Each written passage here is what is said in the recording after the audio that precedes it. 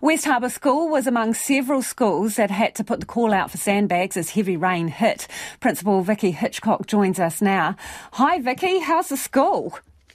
Hi, how are you?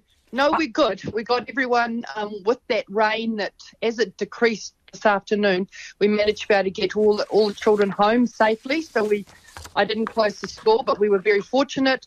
The sandbags that we just had to use in one particular area were fabulous.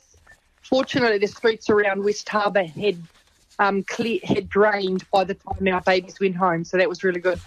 So, Vicki, did you have sandbags on standby, or did you put the call out and get some help? No, we put the call out, and then we several staff went up and purchased some from a local hardware store.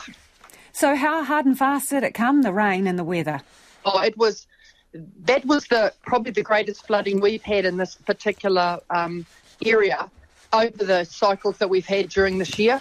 And so, yes, it was actually, I wouldn't say it was a cascading flood or anything like that, but the carpet got soaked very quickly, and we could see where it was coming in through at the side by a wall. So we're going to have to do some major investigation. We'd already cleaned the spoutings and done all the maintenance prior, but no, the water came in. It was a good strong whatever's between trickle and stream. But the kids were great, and my staff are fantastic. So carpet damage. How many classrooms, Vicki? I think we might have lost Vicki. Are you still there?